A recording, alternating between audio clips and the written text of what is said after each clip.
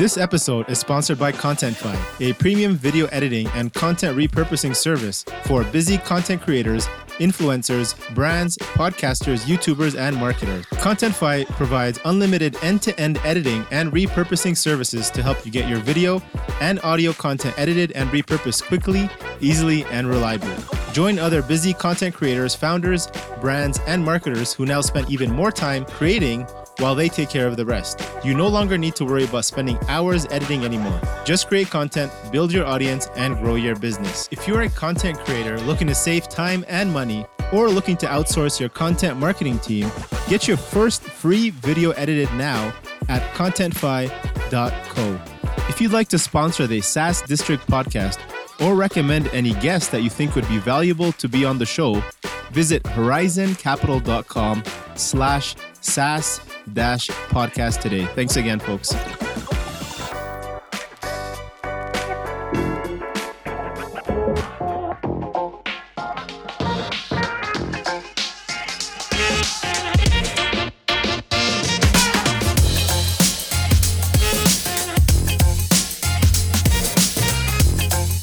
Hello, everyone. This is your host, Akhil Jabbar, and welcome back to another episode of SaaS District.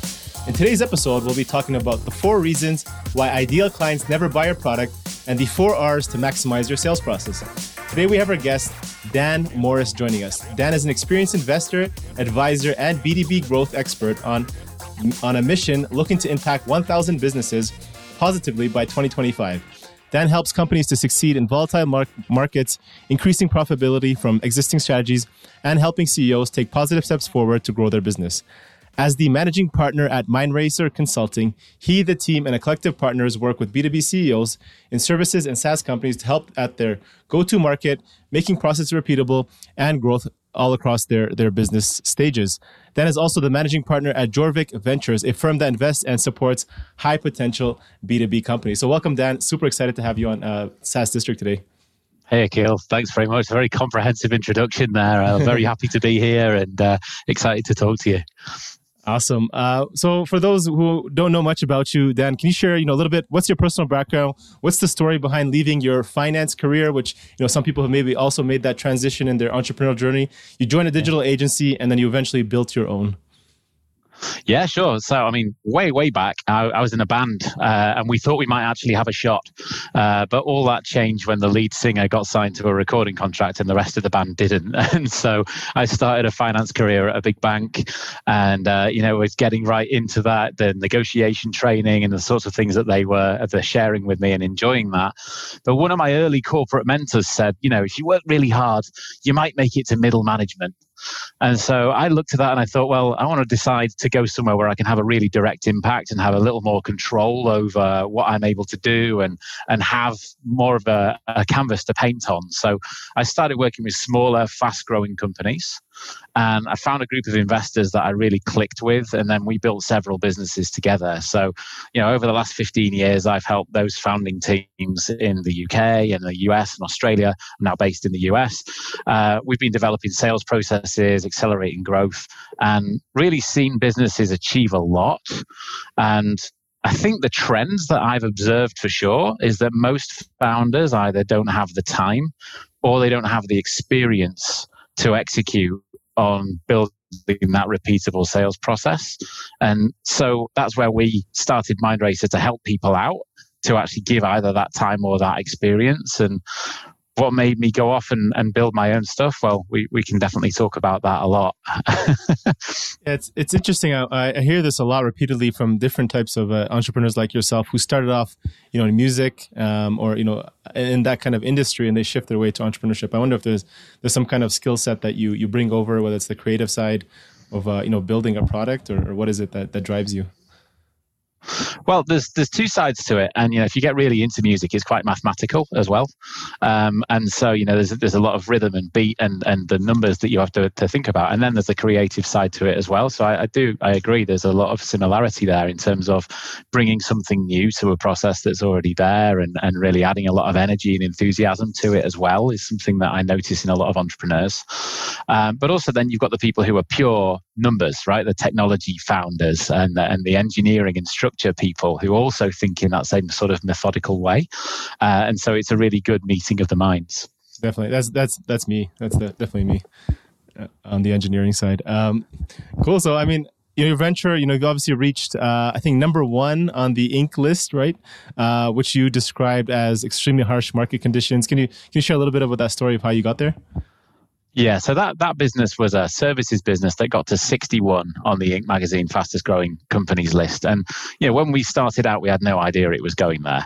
And the story that took me there was that I first met these investors when I left a digital agency that was about to exit for $100 million. I'd helped those guys to build out some sales process, and that was really, really a good thing. And I went across to these investors, and they had me head up a startup for them.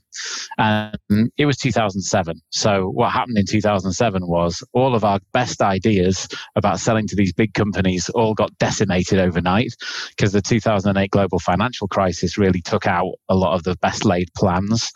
And so as we were deciding to draw a line under this digital signage network that we built, the same investors had a project that they wanted some help with in Boston. So within 30 minutes of drawing a line under one project, we already had the trust there. I moved my life to the United States and actually started building out the sales side of this services business. And we just found that there was a need, because budgets had been slashed. People needed to update their websites regularly, and we were able to fill that gap at an affordable price. So we just went for a land grab selling strategy and only looked up every few months. And then when the results came in from Inc. magazine, we were super happy about it, but just kept going, because that wasn't a goal. It wasn't why we set out in business. It was just because we thought we could fill this need. And we were right. We were able to validate the offer. And then I just got really obsessed with refining the ideal customer profile. What was it that we could do to get the same size of sales team to deliver more deals and deliver higher margin? And again, in a services business, it's a lot about headcount balance versus margin. And we were able to really optimize both the conversion rate from meeting to deal and the average order value, which then also meant we were getting clients who were a better fit for us. They stuck around longer, and the net margin increased 14%. So that's huge. And so it was a great time working with great people to do that. And certainly we didn't think we'd seen, I thought we'd seen unique market conditions, but I think we've all been through something quite similar over the last year, but in its own way, very weirdly different. Definitely.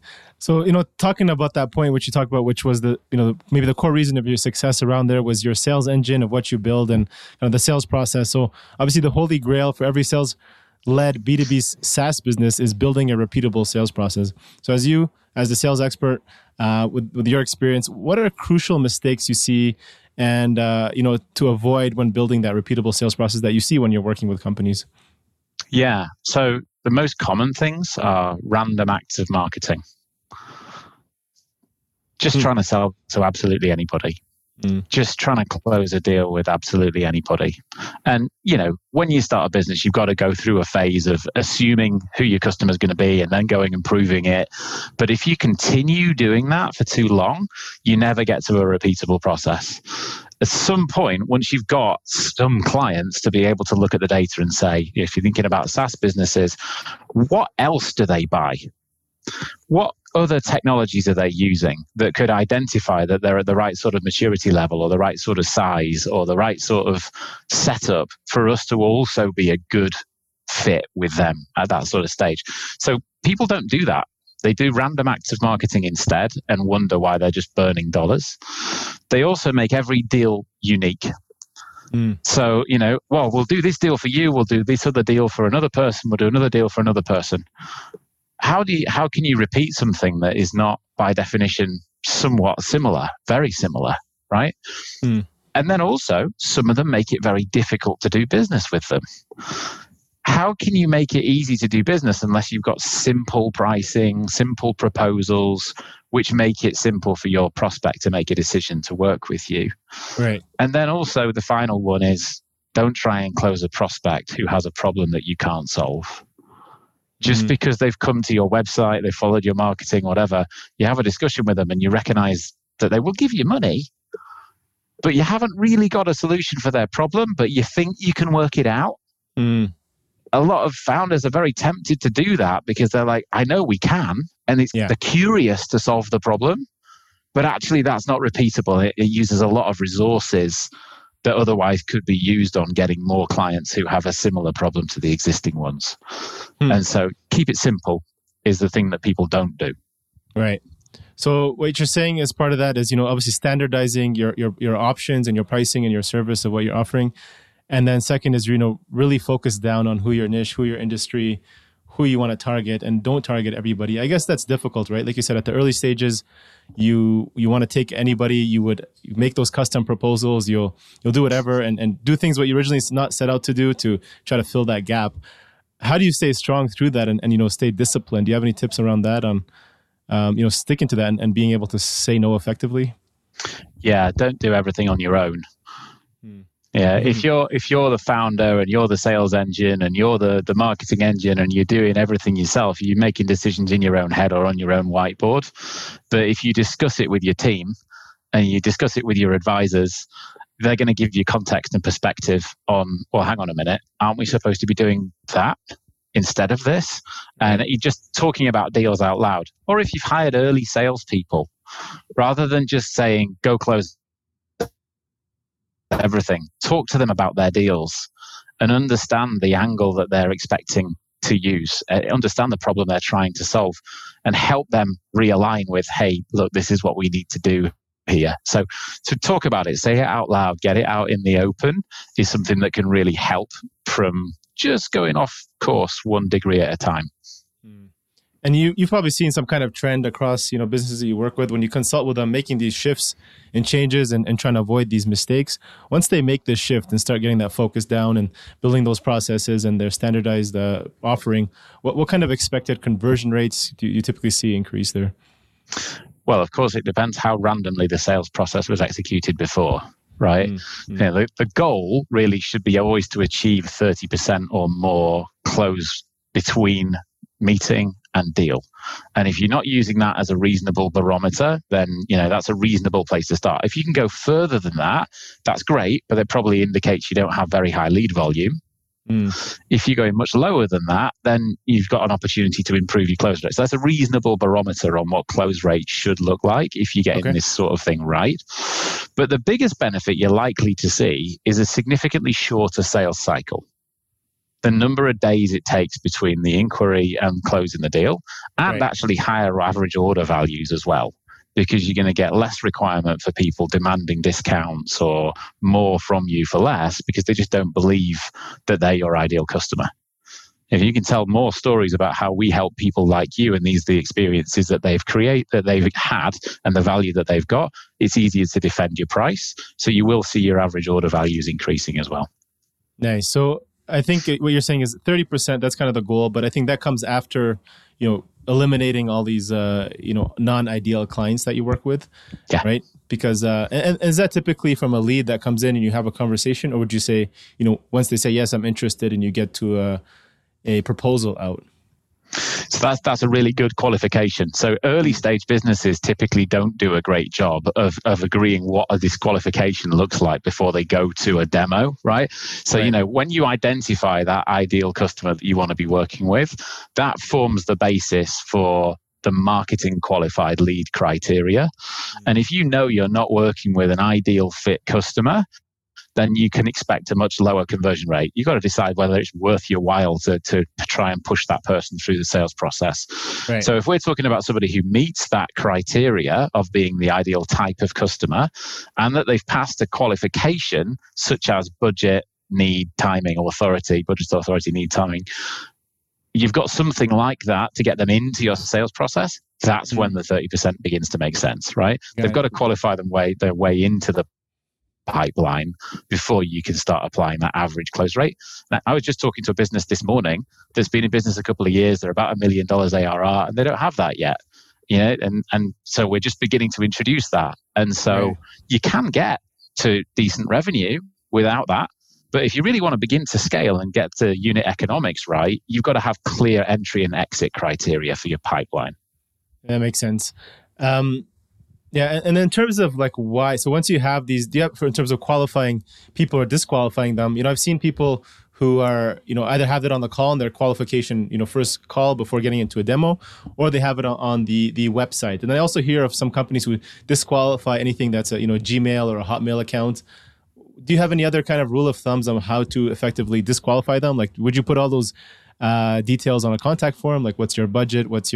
When are you looking to start, or where's the best time to do that? Yeah, so the earlier you are, the more information you need to capture by having conversations with people. The more that you've proven that your ideal customer looks like this, the more that you can begin to adjust the fields that you require for an inquiry, that sort of stuff. But all your marketers will be thinking, hang on a minute, that increases the cost per acquisition massively.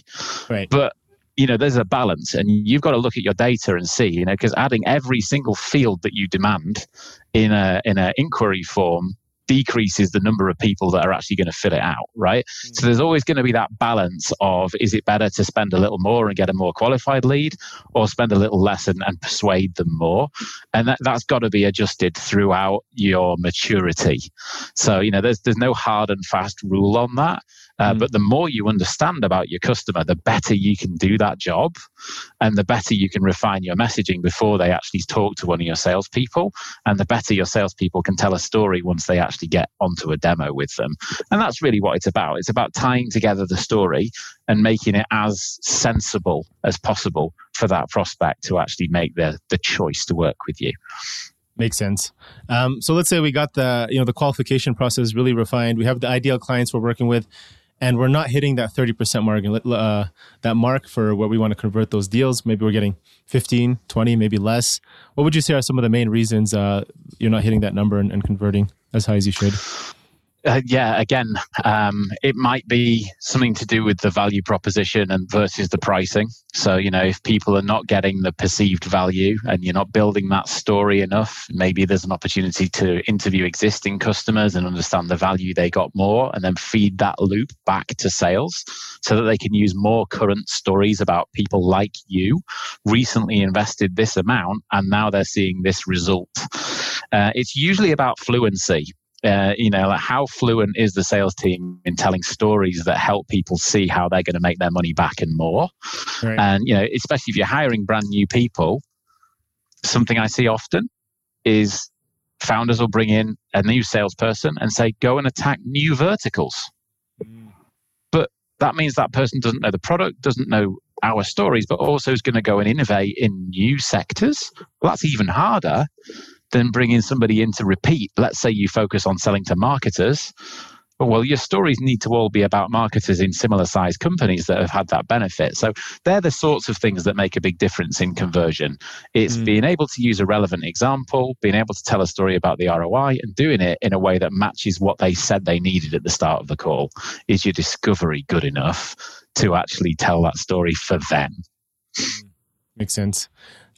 So I want to get into the kind of the heart of the podcast, which was, the 4 R's, which we talk about. Can you explain a little bit better about the process you've developed for, quickly acceleration of B2B sales for clients, the 4 R's that we can leverage, and then obviously maximize their efficiency in the entire sales process? Yeah, sure. So the 4 R's, it's our default approach for if we're going to go and work with somebody and we've got a fractional exec going in there to try and add value quickly. And the first R is review. So it's essential to get an objective look at your business before you can grow it. So, you might feel like your documents are designed for your ICP. You might feel like you're doing a good sales process. You might feel very confident about it. But unless you take an objective look at it and say, okay, have we had a baseline analysis of each document?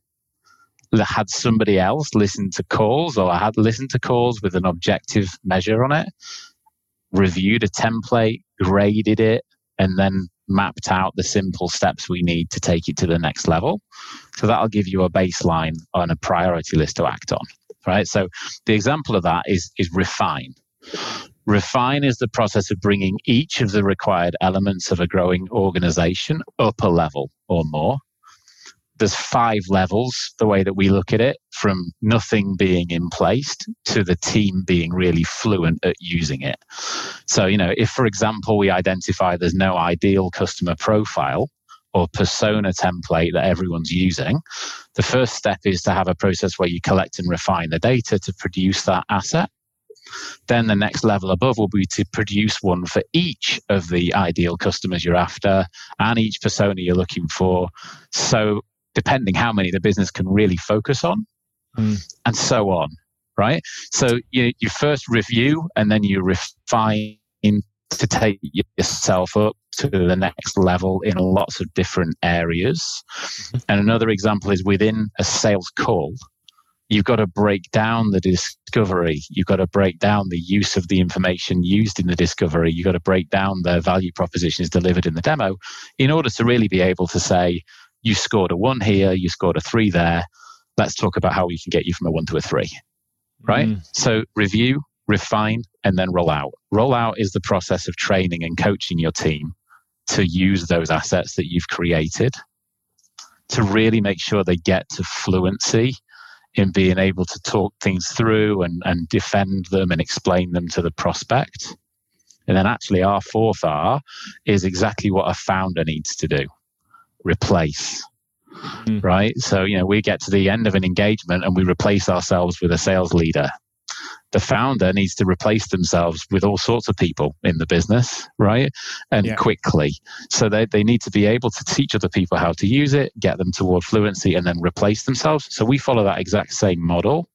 And really, it's an iterative development process that covers all aspects of sales. So as founders, you can do that. You can identify that for each part of your sales process, make sure that people are able to follow it, and then replace yourself. Nice. So I do want to focus on the replace side in a second here. But before we get to that, you mentioned about the refine area, which is, making sure you have different or kind of customized scripts and kind of proposals and sales process for each types of industry and ICP or ideal clients you work with. How many is too many? How much should you really have at this early stages? And where do you kind of make that focus of how many you should start with and work with? Yeah, it's a really great question. And the answer is to keep it as lean as you can. If you can agree on one ideal customer profile, and that might be a shape and size of business in a certain industry or something like that, that's usually the great place to start, because nobody's got unlimited marketing resources to start off with. Nobody can memorize so many different company stories all at the same time. So it's really better to try and focus on one until you get to a point where you can actually really support a second. Which means the whole marketing materials around it, the sales materials around it, taking time to train your salespeople on the sales materials around that second ICP. So, in the early stages, it's one. Maybe it's when you go and raise some money, you start looking at how many others you would want to approach. And then you understand the process you would actually go through to build out the right number of assets in order to support them properly. And then do the marketing around it as well, right? Like there's lots of marketing activities required for each ICP. Right. So focus on one until you're able to really feel confident about funding the next one. And that's it. It's confidence. You've got to make your own decisions about when that looks like. Sure. No, it makes perfect sense. And then shifting to the replacement side. So, there's different options that founders can take at this point, right? They can either hire a full-time sales rep, but that sounds expensive. They try to go, commission only. They try all different things to kind of replace themselves. Others have, some have successfully outsourced their entire sales team without no issues. Others have maybe many problems when trying out that strategy. So what's your kind of take on, outsourcing, replacing your sales? And what are some considerations founders need to think about when starting to explore that strategy? Yeah, that's a great question as well. So, I think the simplest way to think about it, and we're making the assumption here that a product needs a sales team and has a consultative element to the sales process. Right. And so, first of all, you've got to prove people want your product or service before you can ask anyone else to close the deal for you. Right. So, as a founder, a founding team, you have got to have done it a few times before you can accurately explain to anybody else how you did it. And then you need to be able to bring in a list or a manual or a guideline of how somebody else could do that and be able to show them how you did it, walk them through it before you've got any realistic chance of being able to bring in somebody else to replace you, whether that's internally or externally. However, it is easier to outsource things like marketing and an initial SDR than it is to have somebody manage your whole sales process.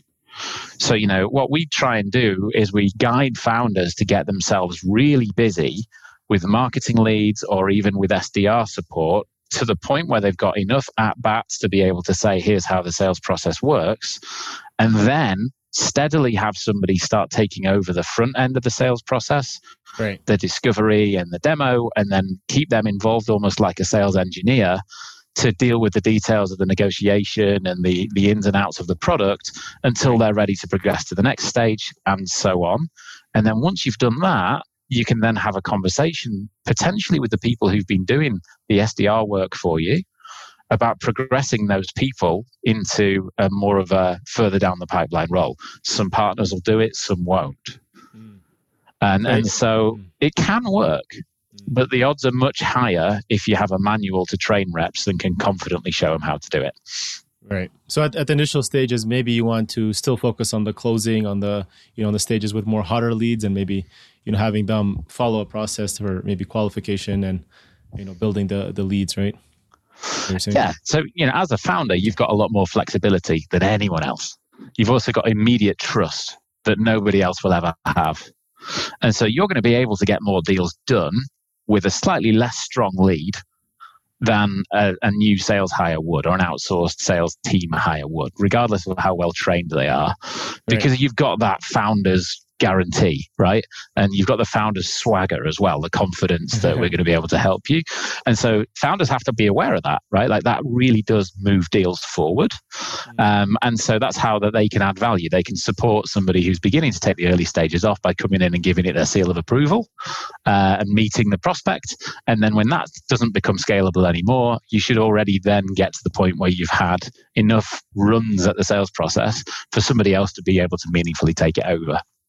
Yeah, that makes sense. And I know with some teams, once they start building, their entire sales team, they kind of come overloaded. It becomes a lot of, more work for the CEO to continue doing those sales and managing the entire sales team. So they start moving towards thinking the idea of, hiring a VP of sales to their team. So obviously in 2021, a VP of sales needs to be incredible, capable of using digital platforms, CRMs.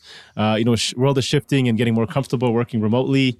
And obviously the circumstances have disrupted what traditional models have done with sales teams being in person, motivation, staying on top of the sales skills and managing them in person. How do you suggest kind of being effectively hiring a VP of sales, remotely? And how should they be looking at it in terms of navigating the circumstances in 2021? Yeah, sure. So in 2021, we were just talking about it before, like the trend of remote selling is not going away.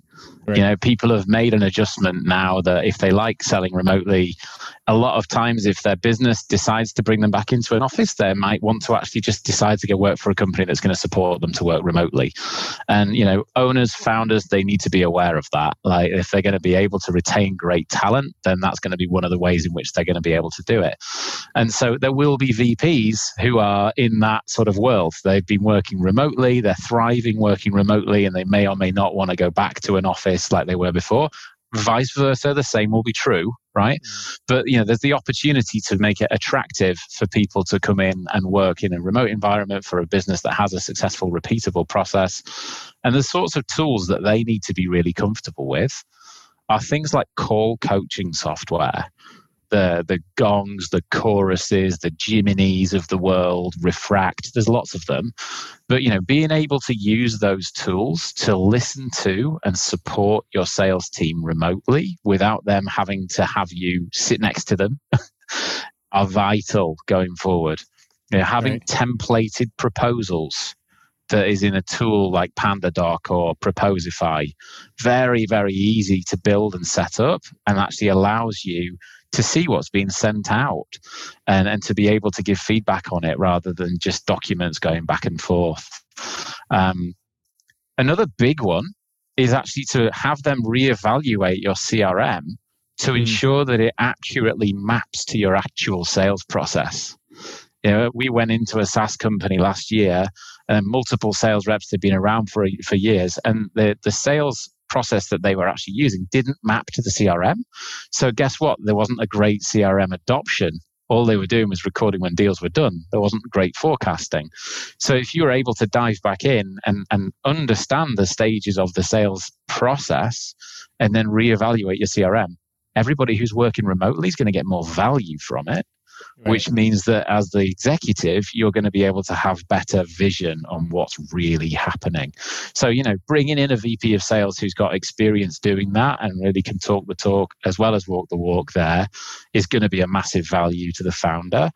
And the point of caution is hiring somebody who believes they can do that, but has never done it before. And the founder who has no experience or no interest in doing that hires an overconfident person who believes they can. And sometimes they're right, but it's a big risk that they're not. And you end up with something that just doesn't work, right? So I'm not saying that's not possible to do, but it's something that does happen the wrong side of things, unfortunately, too often. So the final part there is invest in SOPs, standard operating processes, and invest in enablement. Like if you've got somebody who writes content to support sales teams with case studies, information about the product, answering questions that come up a lot in the demos with a document, that's really useful for remote teams.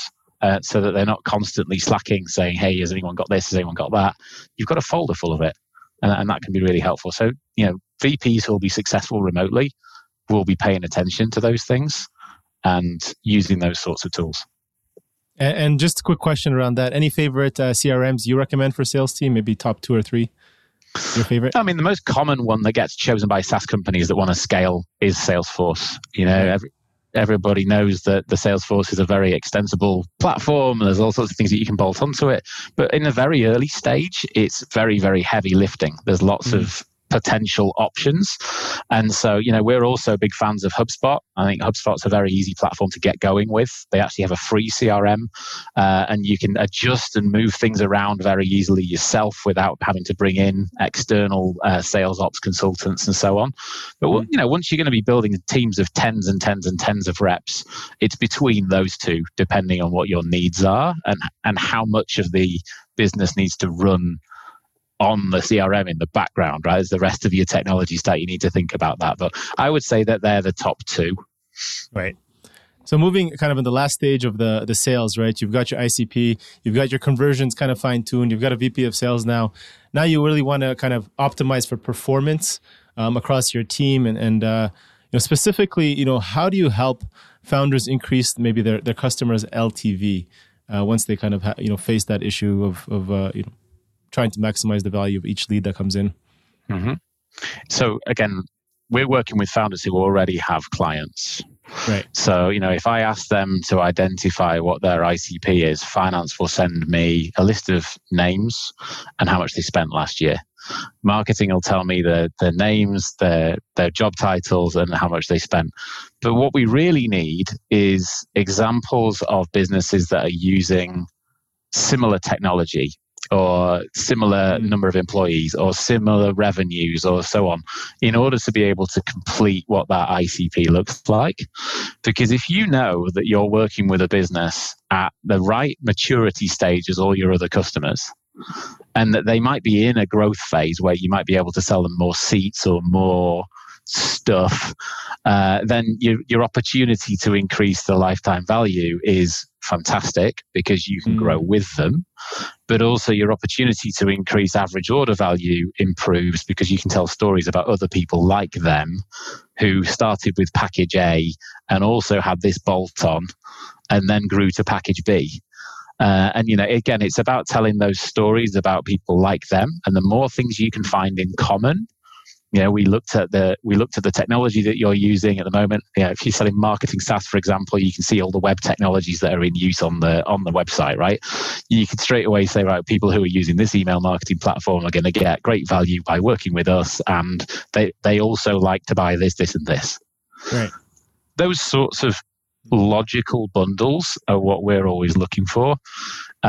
It's rarely about reinventing the wheel. It's normally about identifying the people who are getting most value anyway, and then identifying the things they buy further down the line, bringing those into the sales process initially, and letting people know what their growth path looks like. Interesting. So at this point, it's really about like digging deep into your data, looking at your customers, and like understanding, different, data points that you can go back and then go back, basically, essentially refine your ICP and make it more targeted. I think is what kind of you're saying, right? Yeah. Consistently going back there will pay dividends over the long term, because you just get to understand more and more about those people, and then you pay attention to how they grow using your tools, and what else they buy, and how else the customer success team is serving them, and then you bring those stories into sales, and you can start to increase your average order value earlier by telling them what other people like them did. Love it. So then, kind of want to shift gears here. We had a really good conversation around the sales. Going into kind of the rapid fire questions, what's one advice you wish you had known and you maybe would tell your 25-year-old self? Set bigger goals. Okay. Nice. I think the one thing, definitely set bigger goals than I thought I had when I was 25. Also, plan to invest in cash flow businesses. That's definitely something that I wasn't thinking about back then. But also, I think in balance, there's a lot of guru advice right now about how you have to sacrifice your 20s in order to thrive later in life. And, I think everyone's just lived through a year where at some point they wish they'd done more travel, or they wish they'd done something else. So, just paying heed to the fact that, definitely working out the right direction to work hard, but not missing out on life's experiences along the way, because, they pay dividends themselves. Love it. I think what's it called? BHAG? Big, hairy, audacious BHAG, goals? yeah, the big, hairy, audacious goal. Nice. Love it. What are some of the biggest challenges you can share that you're currently facing in order to grow your own consultancy, Mind Racers? Yeah, I mean, we're always interested to meet great people that are aligned with using their experience to help businesses that are creating jobs and really positively impacting our economy. And so meeting all those people takes a lot of time, and building teams, we're all aligned with finding the right talent is always the biggest investment of time, but also the biggest payoff. And so, and we're always meeting people who've been VPs or built companies in a couple of different companies and are interested in adding more value to those types of companies. That's one of the things that is both the biggest challenge and the biggest reward of building a business like this one. Of course, yeah. And I think you have a pretty cool vision of trying to help 1,000 businesses by 2025. So that's right. If anyone is listening and wants to be part of that, obviously reach out to Dan. Dan, what or who are some of the best three resources, whether that's books, people, mentors, influencers, people you follow, who you'd say have been the most instrumental to your success over the last couple of years? The last couple of years, I think one of the best books that I read is called The One Thing. And that's produced by Gary Keller of Keller Williams Real Estate. And they also have a great podcast. And it's really about focusing, obviously, on the one thing that's going to move the biggest lever for you in each part of your life at any given time. So that's a really excellent book, really excellent philosophy. It works really well. But also a great podcast to tune into. So that's definitely one to check out. Another great book is Marketing Made Simple by Donald Miller.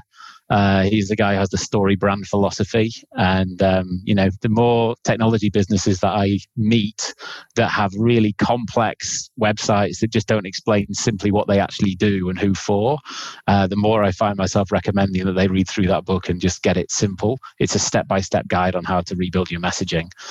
So I find myself recommending that all the time. It's really good. And another one is a good friend of mine, Chris Schembra, who's Forbes' gratitude guru.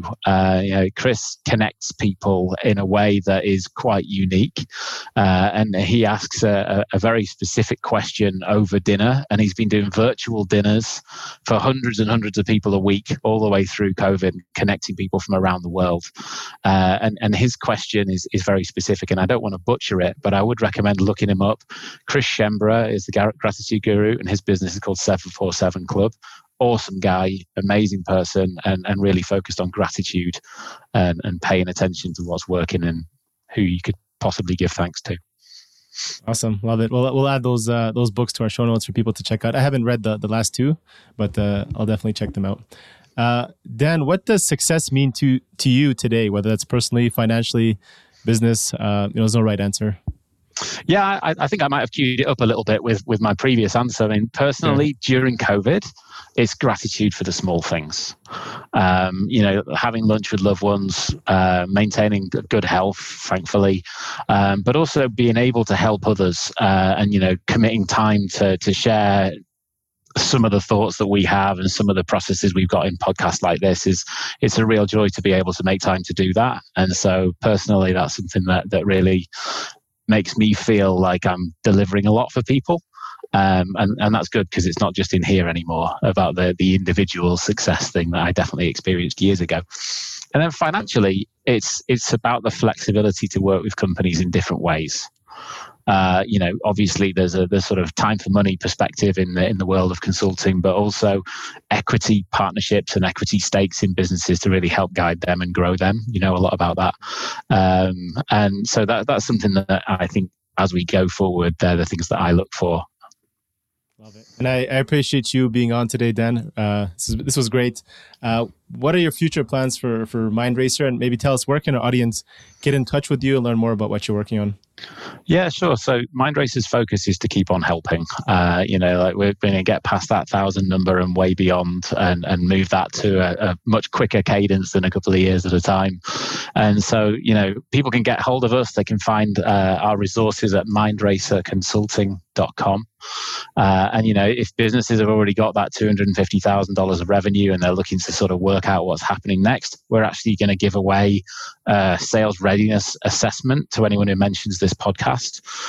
So anyone who mentions this podcast in Q1, we'll give that away. It's actually valued at $1,000. So it's a couple of hours of commit, work together, really understand some info. We'll give that to people who reach out if they want it. Thank you. I really appreciate you doing that for our audience. And guys, definitely take advantage of that. That's huge value for us. Thank you so much, Dan. It's a real pleasure to be here, Akil. Great meeting you, and thanks for your time. Thank you all for listening in to this episode and joining SaaS District today. Don't forget to leave a review and subscribe for future episodes where we interview top leaders in the SaaS industry. If you're a SaaS company looking to grow and unlock the true value of your business, get in touch with us at horizoncapital.com. And myself or one of our consultants will provide a free assessment to help you get there and hit your goals. If you have any feedback or suggestions for this podcast, please DM us on Instagram or LinkedIn at Horizon Capital and help us improve our content for you all. Thanks again and hope to see you on the next one.